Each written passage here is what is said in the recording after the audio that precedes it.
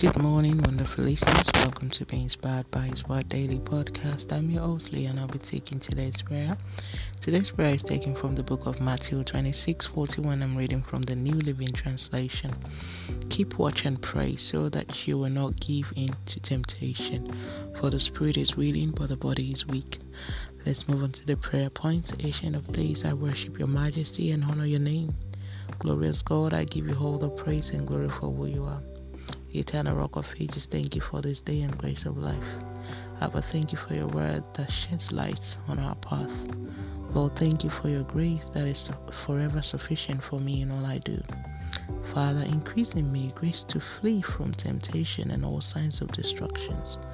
Father, eliminate and terminate every decrease that wants to jeopardize my faith. I decree I will not become weary in the place of prayer and worship. I terminate all tactics and distractions aimed at me in any aspect. I decree I have the love of Christ saturating through me, therefore I will live for Him always. Lord, increase the zeal to always watch and pray in me. Father, eliminate all limitations placed on me or I placed on myself that wants to stop me from fulfilling purpose in Jesus' name. King of glory, tame my tongue and let my utterance glorify you always. I commit the verses for this daily prayer, all impacted by it in our household, unto the Lord. Grace to live above all disgrace is upon us in Jesus' name. Now it's time for your personal prayer.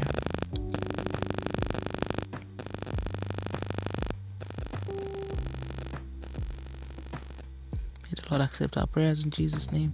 Thank you, Jesus, for answered prayers in Jesus' name. Let's move on to daily confession.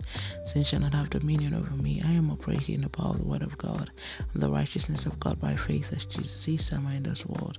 I have the peace of God inside of me because I have made the Prince of Peace my Lord and Savior. I am not just living for living's sake. I am living a purpose-filled life. I am crucified with Christ.